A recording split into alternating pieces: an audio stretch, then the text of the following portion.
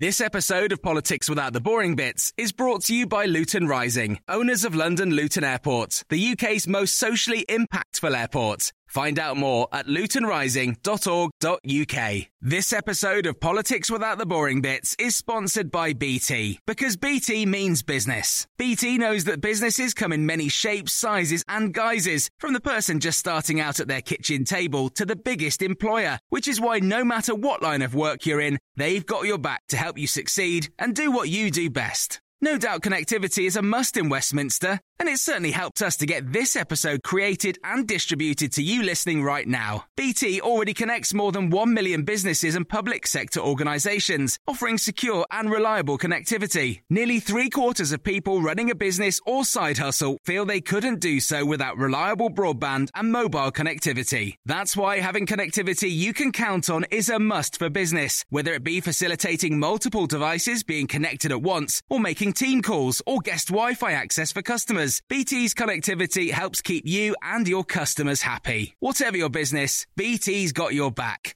Search BT's got your back. Hello, I'm Luke Jones, sitting in for Matt Chorley. He's taken the week off to finally edit down his bonkbuster explosive tell-all diaries. This is the Red Box Politics Podcast, bringing you the best of Matt's Times radio show, today with special guest host, me. We are wishing Rishi Sunak a happy Chancellor birthday today after 1 whole year in office, and asking how can he stay on top of the polls when there are so many tough decisions ahead. But first, we will pick the brains of our columnists, Rachel Sylvester and Libby Purves.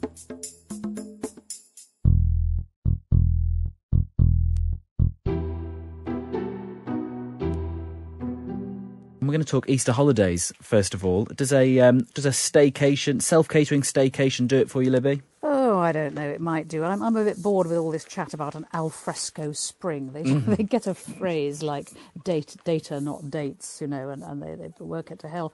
I think what's really interesting about all this is that everybody is ignoring the one huge restriction, which for a lot of people is the central and most oppressive one, and that is the ban on stepping inside anyone else's house or having a visitor for a cup of tea at your own kitchen table, distanced, whatever. These are very small, humble freedoms, but they're traditional ones and they matter to a lot of people. And 8 million people live alone in this country, and it's cold outside and it's often wet, and it's never mentioned. They talk about hospitality, they talk about pubs, they talk about cafes, they talk about festivals. They don't talk about this basic freedom to be allowed to visit somebody. Is that right, Rachel?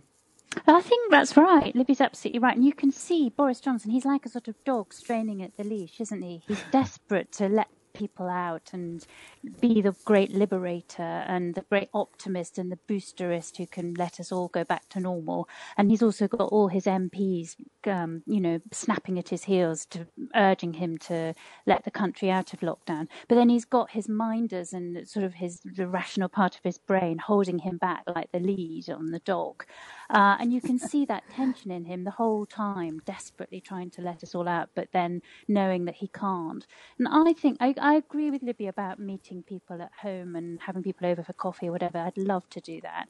But I think the priority has just got to be the schools now, and they've got to get those open on March the 8th as they promised. And if that was delayed any longer, that would just be too awful for the children who've lost almost a year now of proper schooling. So that's got to be the priority. And if we all have to wait a bit longer for a staycation, I don't know, I feel like people are almost self-regulating now. They're managing their own expectations. I've got no great hopes for, I'm desperately hoping we can go away in the summer, but I'm certainly not planning anything for Easter.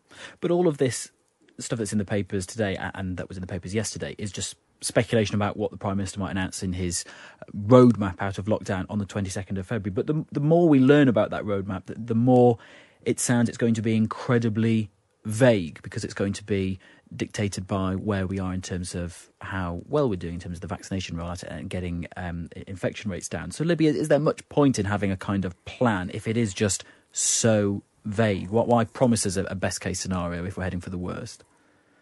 I actually do think there has to be a plan. I mean, it has to be, I think they could start designing the next lot of tiers and how that will work, and whether they're going to be national or whether they're going to be regional. I think they should be talking about it, because I do think people need to know that there is planning for the time after all this, particularly now that, we've done the most vulnerable group, who are over 80% of all serious hospitalizations and deaths. They've been vaccinated. These vaccinations, we know, do have an effect. Once they start to see what the effect is, they'll be able to make more detailed plans. But I agree with Rachel, there's this extraordinary spectacle of Boris Johnson trying terribly hard sort of to be, not to be the cheery, optimistic, promising chap that he likes to be. And I quite like that. I like the fact that we've got a Prime Minister who is hating this as much as we all are.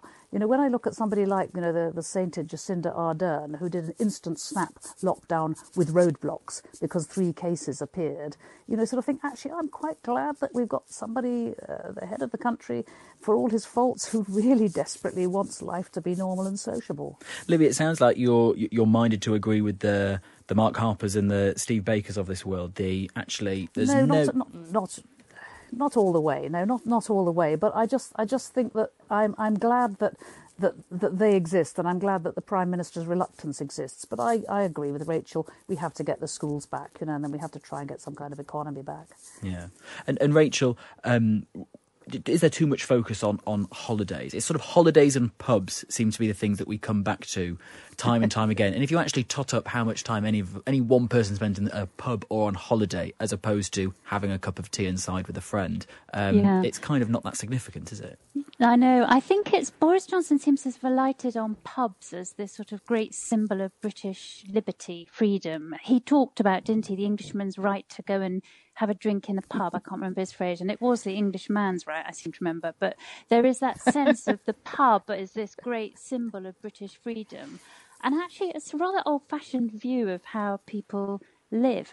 Obviously, I'm sure pubs are important and everything, but so are theatres, so are having dinner with friends, so as, going around to see someone for a cup of tea, as Libby says. And actually, so visiting elderly relatives, that's the thing I'm desperate to do as well. So not just in the pub. And holidays are, I suppose, they're a symbol of something to look forward to, aren't they? As well as the actual holiday, it's something that you escape from your normal life. So I suppose those are the 2 iconic things. But actually, it's real life that matters most, isn't it? It's being able to visit grandparents, being able to hug their grandchildren. Yeah. And in fact, someone has just texted in to say, forget a staycation. I want to see my mum and dad. I'm in Scotland, they're in Cumbria, and having cooked pretty much every meal for a year, I'm damned if I'm going self-catering. Yeah, I know that feeling, exactly. With fewer takeaways maybe than at home.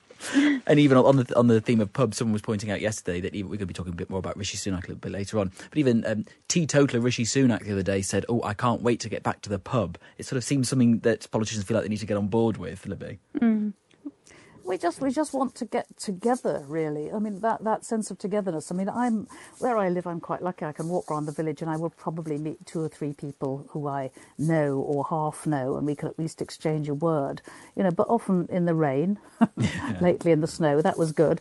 But it is a necessary thing, and the country is being, I think, very patient.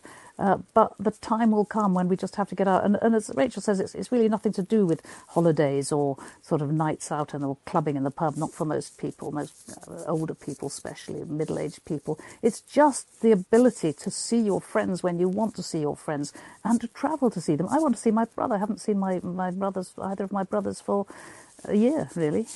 And on the point of schools, Rachel, you and Alice Thompson writing in the paper today about how important that is, all these warnings from England's Children's Commissioner for England about, it's not just missing out on education, but it's drug dealers making hay, recruiting kids during this time as well.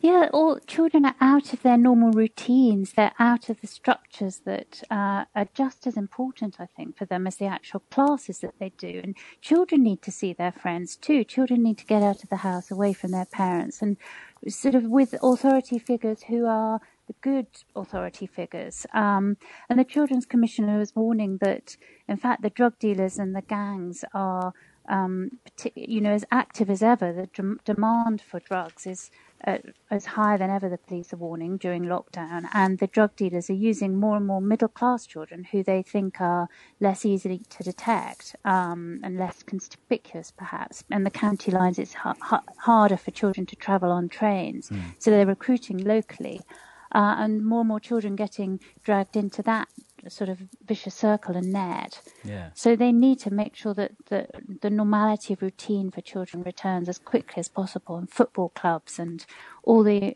after school clubs, as well as the actual classes. Libby, tell us about your column today and your worry of woke prudes, the sort of modern Mary Whitehousery. Yes, well, I wanted to make a parallel between the extreme clean-up entertainment campaigns that Mary Whitehouse ran and the president sort of cancel culture and trying to censor old television programmes and things. Because Whitehouse had a point about really nasty porn and child sexual images, and she had some successes there. But she went so far over the top, demanding the word knickers be taken out of a Beatles song and so on, and that couples shouldn't be seen, unmarried couples waking up in bed the next morning shouldn't be seen, that she became ridiculed. And that kind of really opened the door for all the big violent porn culture that we have now, because everybody laughed at Whitehouse and Longford. And in the same way, what we're finding now with some of the extreme nonsense of what is that awful word called wokery, you're starting to pick up more jeering racist stuff and anti-gay, anti-trans stuff online because people think they're the rebels, and so I think going too far in any campaign for purifying anything tends to lead to a nasty backlash. And I just thought there was an interesting parallel, that was all. Rachel, do you see that parallel? Yeah, I think that's a really interesting point. Like the point about, what's seen as woke, and people mean so different things by that word, but it should be about tolerance and respect for others. And part of that is not actually banning and saying people can't have different opinions. There should be a sort of tolerance for other people's opinions, whatever they are, and tolerance for difference, but also tolerance for different opinions. And that's what a kind of liberal democracy should be about. But on the other hand, what I also find really worrying is the kind of government's attempt to turn this into a culture war, the talk of war on woke.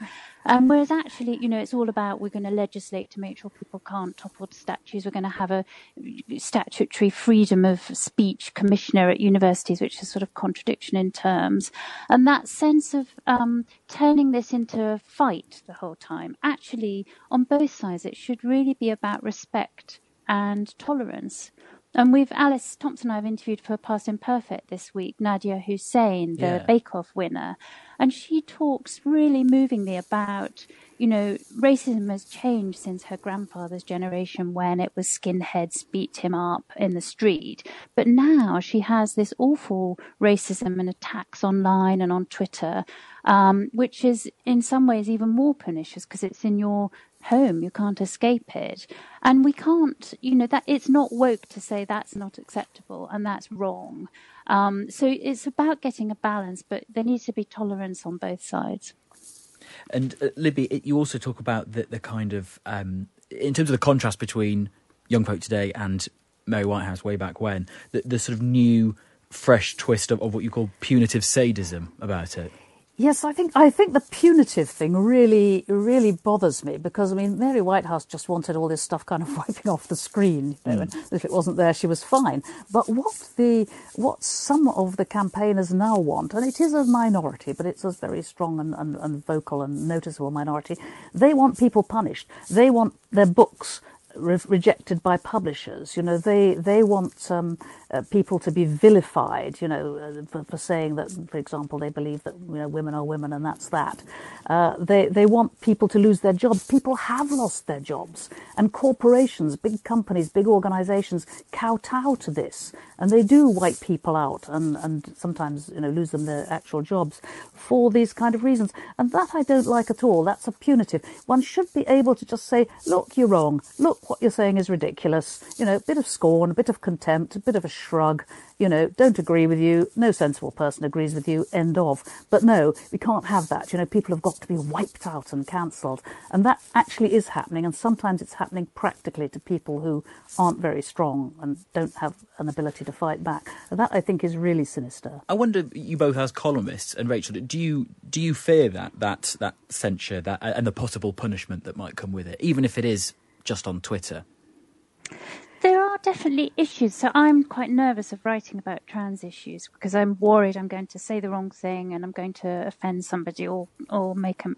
There are certain things, and I found also when I was writing about Jeremy Corbyn, some of the attacks that you got from the left were absolutely vicious and very personal. And there is definitely that sort of certain parts of the kind of Twitter sphere, if you touch on that, you absolutely get vilified.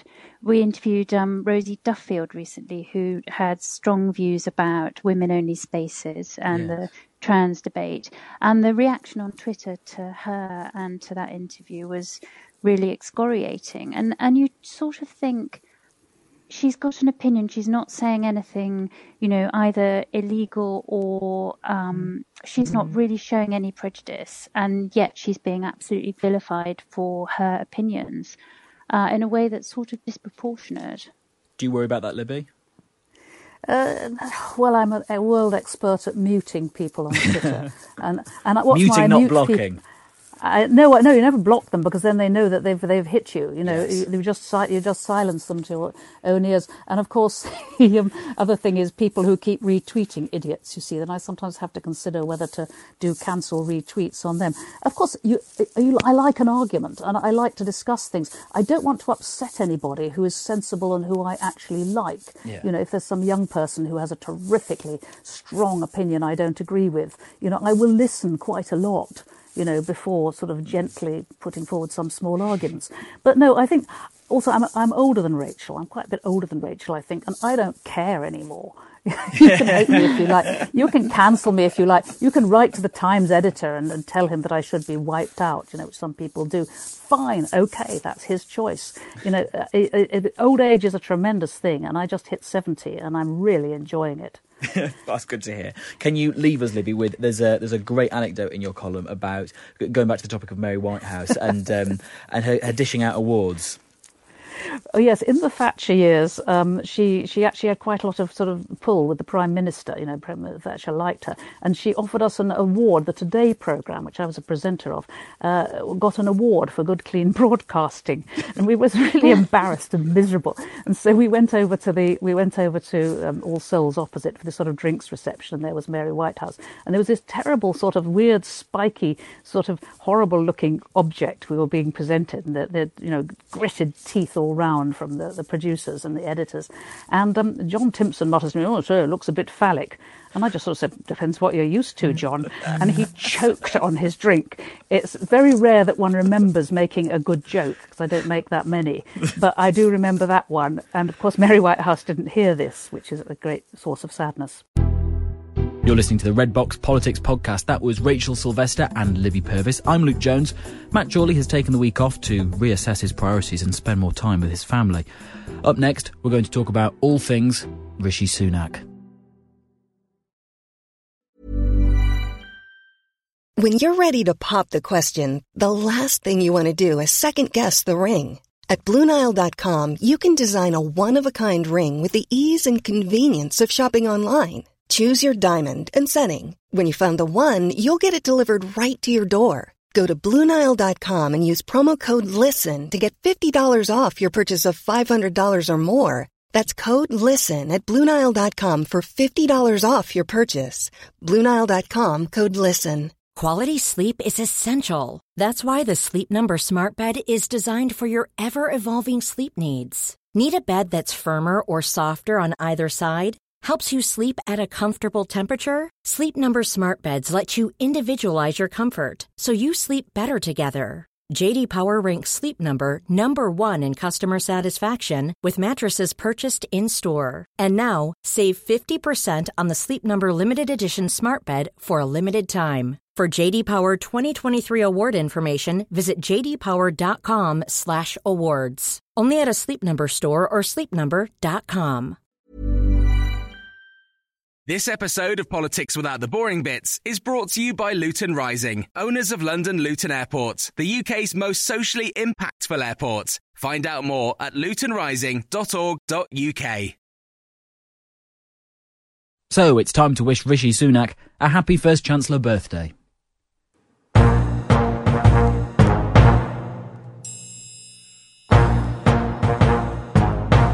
This is a budget that will deliver on our promises to the British people. Yeah. And it is the budget of a government that gets things done. Yeah. Combined with our previous announcements on public services and business support, our planned economic response will be one of the most comprehensive in the world. To all those at home right now, anxious about the days ahead, I say this. You will not face this alone. We have to be honest. Leaving the furlough scheme open forever gives people false hope that it will always be possible to return to the jobs they had before. So the furlough will wind down flexibly and gradually, supporting businesses and people through to October. To get customers back into restaurants, cafes and pubs and protect the 1.8 million people who work in them, I can announce today that for the month of August, we will give everyone in the country an Eat Out to Help Out discount. 1.8 million people work in this industry. They need our support. And with this measure, we can all eat out to help out. Yeah. There's a big difference between correlation and causation, so I would be, I guess, cautious about jumping to simplistic conclusions. There's also different data, which also using Public Health England data, which hospitality industry has also analysed, and that showed a very small percentage of hospitality being a cause for transmissions. I think one thing we know is, and actually I speak to our scientists almost every day, it's incredibly difficult at such a granular level to pinpoint exactly the cause of transmission. Our economic plan is evolving because the situation is evolving. In March, we hoped we were facing a temporary period of disruption. What's now clear, as the Prime Minister and our scientific advisors have said, is that for at least the next 6 months, the virus and restrictions are going to be a fact of our lives. It's a moment of great hope and opportunity, but there's still work to do, right? We've got to get the vaccines, we've got to roll them out. All that work is ongoing. People should feel reassured about that. But I think, as I said, it will give people that glimmer of hope that, you know, we're making our way through this. Even with the significant economic support we've provided, over 800,000 people have lost their job since February. And while the new national restrictions are necessary to control the spread of the virus, they will have a further significant economic impact. We should expect the economy to get worse before it gets better. We even managed to camp that up after UK Hun. Who would have thought it? Rishi Sunak, of course, in office during one of the worst economic downturns the UK has ever seen. But on this year-long anniversary, how has the pandemic Chancellor fared? In just a moment, we'll speak to two former economic advisors, to George Osborne and John McDonnell, about how you try and keep your Chancellor popular. But first, let's speak to Kieran Pedley, Head of Politics at Ipsos Mori, here to talk about the cold, hard numbers. Morning, Kieran. Good morning. So, break it down for us. You've got new polling, which was in the Times Red Box email this morning. How popular is he? So our Ipsos Mori political monitor is something that's been going since the late 70s, and in that time we've tracked voting intentions. So, for example, the Conservatives are currently 4 points ahead of Labour with our numbers, but also job satisfaction amongst the public with people like the Prime Minister, the Leader of the Opposition, and in this case we're talking about the Chancellor. I think it's fair to say that Rishi Sunak's numbers are historically impressive. 56% of the public tell us that they're satisfied with the job he's doing as Chancellor. In our most recent poll, a couple of weekends ago, it's been as high as 64% last September. And as I mentioned, we can go back to the late 70s to compare to other chancellors to put this in context. That 64% that Rishi Sunak achieved last September has only ever been beaten by Dennis Healey in 1978, and that's before the winter of discontent, of course. His current figure of 56% has only ever really been matched by Gordon Brown in the early 2000s. I suppose it's easy to forget how popular Gordon Brown once was, at least as Chancellor. But that was before Iraq and when he was at the height of his powers. So, put simply, Rishi Sunak's current numbers are historically impressive for a Chancellor. I suppose the question is, will it last? To maybe ask why that might be, why are his numbers so impressive? But when we look at how he's perceived to have handled coronavirus, 55% of the public tell us he's handled coronavirus well, 20% say badly. Now, if we subtract one from the other to create what we call a net rating, his net rating is a positive one. It's plus 35. Very, very good. When you compare to other members of the government, Matt Hancock's on -1, Boris Johnson -7, the government overall -8. So a lot of numbers there. But whether you compare Rishi Sunak's job satisfaction ratings to previous chancellors, or you compare how he's perceived to handle the pandemic to his colleagues in government, whichever way you look at it, these are impressive figures. Well, we can even hear a bit of what some people think about this because, of course, this show regularly does those amazing focus groups, and Rishi Sunak has had something of a very favourable response ever since these focus groups started. Let's have a listen. I like him. I think he's doing a good job. I think he's trying to keep the country moving and keep the country going, as well as looking after people. I'll be honest, I'd love to know where they're finding all the money from that they keep pulling out of fresh air, because for years all we've heard is the government scheme, but all of a sudden they've got millions and millions. I like him. I'm getting this grant, this self-employed grant every 3 months. Yeah, I think he's doing a good thing by being generous with this whole thing right from the start. I think his kind of help and support is very helpful for everybody. Yeah, I think he's done a good job, but I was just thinking, could you imagine how much he would have been criticised if he was a Labour Chancellor giving people money to stay at home? You'd never hear the end of it. So that was this show's focus group's view of Rishi Sunak. Earlier this month, the focus group was also asked about Annalise Dodds, the Labour shadow chancellor.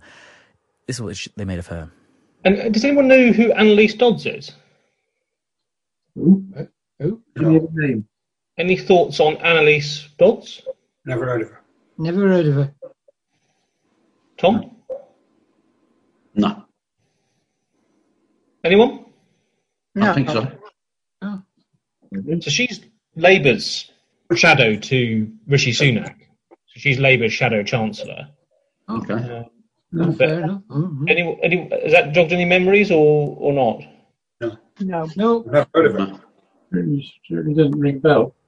Brutal, absolutely savage. Kieran, does that put Rishi Sunak in a good stead then to be maybe the next leader of the Conservative Party or Prime Minister? Is that the sort of logical extension of all of this? Well, just briefly, but before I get there, on our numbers, our numbers kind of back up what those people in the focus groups said. So 42% know a great deal or a fair amount about Rishi Sunak, whereas only 11% know a great deal or a fair amount about Annalise Dodds. And when we ask who's preferred as Chancellor, people prefer Rishi Sunak by 48 points to 17, and the Conservatives lead Labour by 18 points on the government. So you get the picture. I think when you know the economy is always a key battleground, maybe not the only battleground in a general election, but it's an important one and something to numbers to watch in the future. In terms of Rishi Sunak as Prime Minister, there's a couple of different ways to look at it. So we've got a survey of MPs where we've asked who the most impressive parliamentarian of any party is at the moment. Yeah. So don't forget, if there was a vacancy, Conservative MPs would be picking the candidates to go forward. And Rishi Sunak was the clear winner with Conservative MPs. 44% of Conservative MPs tell us in a recent survey he's the most impressive parliamentarian. 23% chose Matt Hancock, and no one else made double digits. Now, other surveys show that whilst Rishi Sunak is popular with the Tory grassroots, Con Home have a regular survey where they ask who sort of Conservative grassroots like. Others are popular too, like Liz Truss and Dominic Raab. So if you look at the mechanics of a Conservative leadership race, Yes, Rishi Sunak is popular with MPs, but there are other people that are popular with the grassroots, and the Conservative grassroots normally pick the end winner. Not always, of course, as Theresa May will tell you. But when we ask the public, do you think Rishi Sunak has what it takes to be a good Prime Minister? Only 32% say, actually, yes, we agree, he has what it takes to be a good Prime Minister. That's not to say that everyone else disagrees. 26% disagree. So what you've got is a large number of people that say, yeah, I think he's doing a good job as Chancellor of the Exchequer, really happy with him. Is he ready for the top job? Don't know yet. And to be fair, maybe 1 year in, you wouldn't necessarily expect people to be clamouring for him to be in number 10. I guess the point is, just because people think he's doing a good job as Chancellor doesn't mean that they are clamouring for him to be Prime Minister. Of course, we don't know when, if and when Boris Johnson will go. Boris Johnson could be around for a long time yet. So I think jury's out on him as Prime Minister, and there'll be several hoops to navigate for him to get there. But certainly the public think he's doing a good job in his current role. Thanks very much for your time this morning, Kieran. I appreciate it. That's Kieran Pedley, who is Head of Politics at Ipsos Mori, with all those numbers, the polling numbers on how well Rishi Sunak is doing. In a moment, we'll speak to two former advisors on how to manage a Chancellor's image, someone who's advised George Osborne, someone who has advised John McDonnell. How do you do it? How do you make them popular? How do you stop them from, being booed at the Olympics, for one? This is Times Radio. It's happy 1 year ministerial birthday for Rishi Sunak, the Chancellor, and we can go now live to Rupert Harrison, who was Chief of Staff for Conservative Chancellor George Osborne at one point. Morning, Rupert. Morning. And also James Medway, an economist who previously advised the former Labour Shadow Chancellor John McDonnell. Hi, James. Good morning. Rupert, if I can start with you, the numbers that we just heard there from Kieran and Ipsos Mori, what do you make of the Chancellor's current position and maybe how precarious it might be? Well, look, I think that they reflect the truth about the UK's response to the crisis, which is that, I'm sure there'll be, public inquiries and debates about how the virus has been managed. But when it comes to the economic response, the UK clearly stacks up pretty well internationally. We've had a very kind of front foot, large scale response from Rishi Sunak and the Treasury, really, right from his first budget. If you remember, his first budget was very early in the pandemic and before I think most people understood quite how all-consuming it would become. And he scrapped everything else he was going to do, focused on sort of that initial package of pandemic support, which obviously has been dwarfed by what's come since. But I think there was a sort of early understanding that this was going to be a game changer, that it needed some very large-scale interventions, and things like, crucially, the furlough scheme and those other support schemes that were mentioned in the packages we just heard. Yeah. The UK doesn't have a history of things like that. Some European countries have had, part-time working schemes set up and long-standing, but the Treasury and Rishi Sunak, got that up and running in a matter of weeks from scratch. And I think it's that. I think that has reflected well on him, and it's also reflected well on the sort of economic institutions like the Treasury and the Bank of England, that they have responded so well under pressure. James, what do you think? Well, I'd largely agree with that assessment. I think, leaving aside the sort of what's happened with the public and the slow pace of lockdown and that sort of thing, the initial response from Rishi Sunak in the Treasury was widely won wide plaudits, and rightly so for the speed with which it was introduced. And I think this is something that's been quite striking with him, is that he's displayed a kind of intellectual flexibility around this, and that makes him politically very challenging for Labour to deal with if we look into the future. That if he can maintain that kind of creativity and dealing with quite a radically new situation and thinking through what it means for what government does, then I think he's in an extremely strong position from here on in. Where he's come a cropper, I think, over the last year is when he's slightly reverted to type, when he started talking about and actually starting to implement winding back some support, getting the economy moving again, to use the phrase that sometimes crops up. That's where he started to look a bit more vulnerable. But if he can maintain this way of treating the economy as a sort of second-order problem to the public health issue right now, and then laying out what it's going to look like in the future, because we're going to be dealing with coronavirus for a long period of time now. So he has to lay out something in the future. He has to say what kind of jobs people are doing, where the investment's going to come from, this sort of thing. If he can maintain that kind of intellectual flexibility, he's in a very strong position, I think. And is that fair, Rupert? Because lots of the reports about what debates are going on in government and in cabinet place Rishi Sunak as being one of the hawks, one of the people who is quick to reopen, wanting to quickly wind down the furlough scheme and get things back to normal as quickly as possible. Will he come a cropper on that as we all slowly realise that actually caution is the name of the game?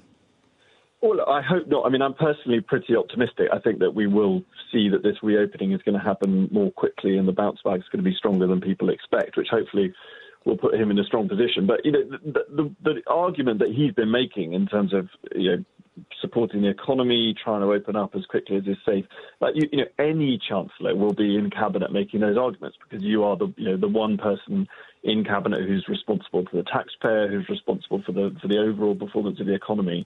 And that's why we have cabinet government, because you have the chancellor in there saying, look, these are my concerns, and then you have the health secretary saying, these are my concerns, and then you get the prime minister and the cabinet making a decision. So I think literally any chancellor would be in there making those same arguments, and it's about the things that come out. I mean, I think it's right that he has shown that sort of intellectual flexibility. I think he is still fundamentally a Conservative chancellor. I think he is going to be concerned about the long-term impact of all this on the public finances, but he understood, and I think still understands, that we're in a new global environment where central banks around the world are printing money, standing behind finance ministries. He understands that the priority is preserving jobs, minimising damage to the economy, and you've seen that in the scale of the response. So I do think there is that sort of intellectual understanding of what's needed. Well, let's rewind to both of your experiences and previous lives in politics. James, how do you make a chancellor or a shadow chancellor popular, and should that be the aim? Well, I mean, look, Rishi Sunak's given us a sort of obvious answer, which is that you end up handing out large amounts of money to large numbers of people in the middle of an alarming, a very frightening public health crisis. I mean, this is like the baseline for why Rishi Sunak's popular over this year. But what you need to do, I think, and in particular if you're a Labour Chancellor, and perhaps particularly if you're John McDonnell, who arrived as Shadow Chancellor in 2015, is that there's a degree to which you need to work against type, I think, as a Labour Chancellor, which is to demonstrate a kind of seriousness of purpose. Like, nobody's going to be that surprised if you say we want to increase spending on... Oh, that line to James, not the best I've ever heard. So let's revert to you, Rupert. Is it fair to say you had something of a challenge making George Osborne popular? Well, look, obviously it's easier when you can hand out large sums of money, and that makes your sort of day-to-day life as Chancellor easier. But I don't actually think that is the solutions long term. I think that actually what works is having a plan, articulating that plan, communicating why you're making the choices that you're making. And in the end, also, it's the outcomes. A chancellor in the end is judged by, can they deliver the jobs, the growth in the economy. And so even if you think about the period I was in the Treasury was 2010 to 2015, we were faced with this sort of catastrophe in the public finances, had to make very, very difficult decisions on spending, which obviously led to some short-term unpopularity, and we all know that. But in the end, when we came to the 2015 election, we went into that election with a strong lead on the economy because George Osborne had been sort of seen to sort of stick to his guns and deliver strong growth in jobs in the economy. And that was one of the big reasons why the Conservatives won a surprise majority of that election. So in the end, I think it's more important to kind of have a plan, communicate that plan, and deliver the outcomes. That's really what people will judge you on over the longer term. But we know how much Rishi Sunak has put into the comms around what he's doing and generating that kind of that brand image around him. And I wonder if George Osborne had a similar appreciation of that, and if he was ever concerned, like when he, as I mentioned, he was booed at the Paralympics. Did that affect him? Yeah, I think of course it did. I think he was from memory. He was there with his son. I don't think it was a very pleasant experience. But I think he'd also been in politics long enough to know that it can be a rough business and that it's more important to focus on the day job. But he was. All politicians these days have to be focused on. I mean, there's not so much just branding, but on communication, because they're existing in this incredibly noisy environment, not just with media, but social media. There's sort of incredible competition for attention. We've now got the challenge of disinformation. But you have to work very, very hard at communicating, crafting and communicating simple messages to explain what you're doing. And, the sort of phrases that, if you think back to the sort of coalition government era, we had a long-term economic plan that there was a phrase that got regurgitated again and again by Conservative spokespeople in the run-up to the election until people sort of were sick of it. But you kind of have to do that if you want to cut through the incredible noise then communications is part of politics. And James Medway, is it difficult for someone like Rishi Sunak to be popular and successful as a chancellor if he is, A, very wealthy himself, and B, married to one of the wealthiest women in the country? Is that something that might hold him back in the future? Well, I mean, look, at this point in time, it clearly isn't. And I think people will judge him by what he does and what he says he's going to do more than where he comes from. And clearly, there's going to be a certain amount of highlighting of this by some of his opponents, but I don't think it really counts for very much. You have to judge someone on their deeds and their actions rather more than where they come from. That's probably how people are going to rate him, frankly. But what about when the Axeman returns and actually he needs to start clawing back some of the money which was spent to dealing with the pandemic, and maybe taxes start to rise and things like that? Well, if he's got any sense, he won't do that, and he'll work hard against type. I mean, already there's enough Conservatives now floating the idea of a wealth tax. A one-off wealth tax was being discussed in this programme earlier. If Rishi Sunak has any sense, and I believe he is quite smart, I think he'll probably be more inclined to talk about doing something like taxing wealthy and be able to say, I too am wealthy, so I understand what this means. And that could be a very powerful thing for him to do. And if he's smart, he'll do it, I think. The sort of Donald Trump thing, Rupert, of I'm very wealthy, I know all the loopholes and things that need closing up, and the best way to tax wealthy people because I am one. Yeah, I'm not sure he'll take the Trump route. Look, I think in the end it won't matter. I think that there will be a huge temptation for the Labour Party to try and attack him on that, and I don't think it will work because it tends not to. And I think the public see the man, see the person, and they see their priorities and what they do, and I don't think they will judge him on who he's married to. I think he will be concerned about the public finances, and there will be a huge challenge to try and balance how he addresses that to demonstrate that it's fair, that it's balanced, that he's putting the right emphasis on supporting the economy in the short term while also ensuring that our public finances are sustainable for the long term. Like, these are the bread and butter of being Chancellor, and that's the tightrope he's got to walk. But, I really think that the public will see through to the substance, and I think attempts to sort of try and turn it into a personal story, almost never work, really. But the sort of personal story aside, and James mentioned the idea of a wealth tax and things like that, but such is the hole in the finances because of the pandemic, there is going to have to be something which, pinches the pockets of the non-wealthy as well. Is that right? And that will certainly affect his standing.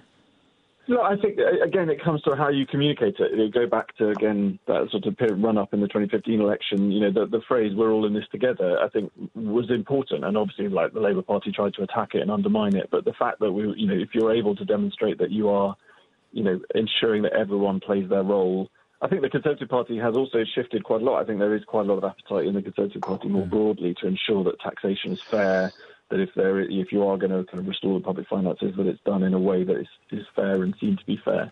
So, I don't think you're going to see. I think you will see a sort of a chancellor and a party that are very keen to demonstrate that, both in terms of different income levels, but also different parts of the country.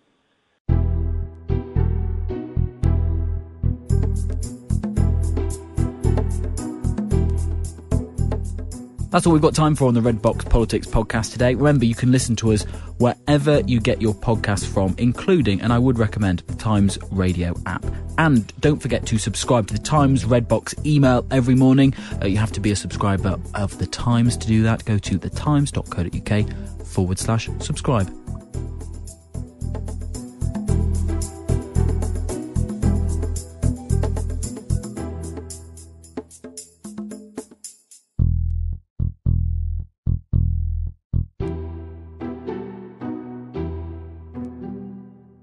This episode of Politics Without the Boring Bits is brought to you by Luton Rising, owners of London Luton Airport, the UK's most socially impactful airport. Find out more at lutonrising.org.uk.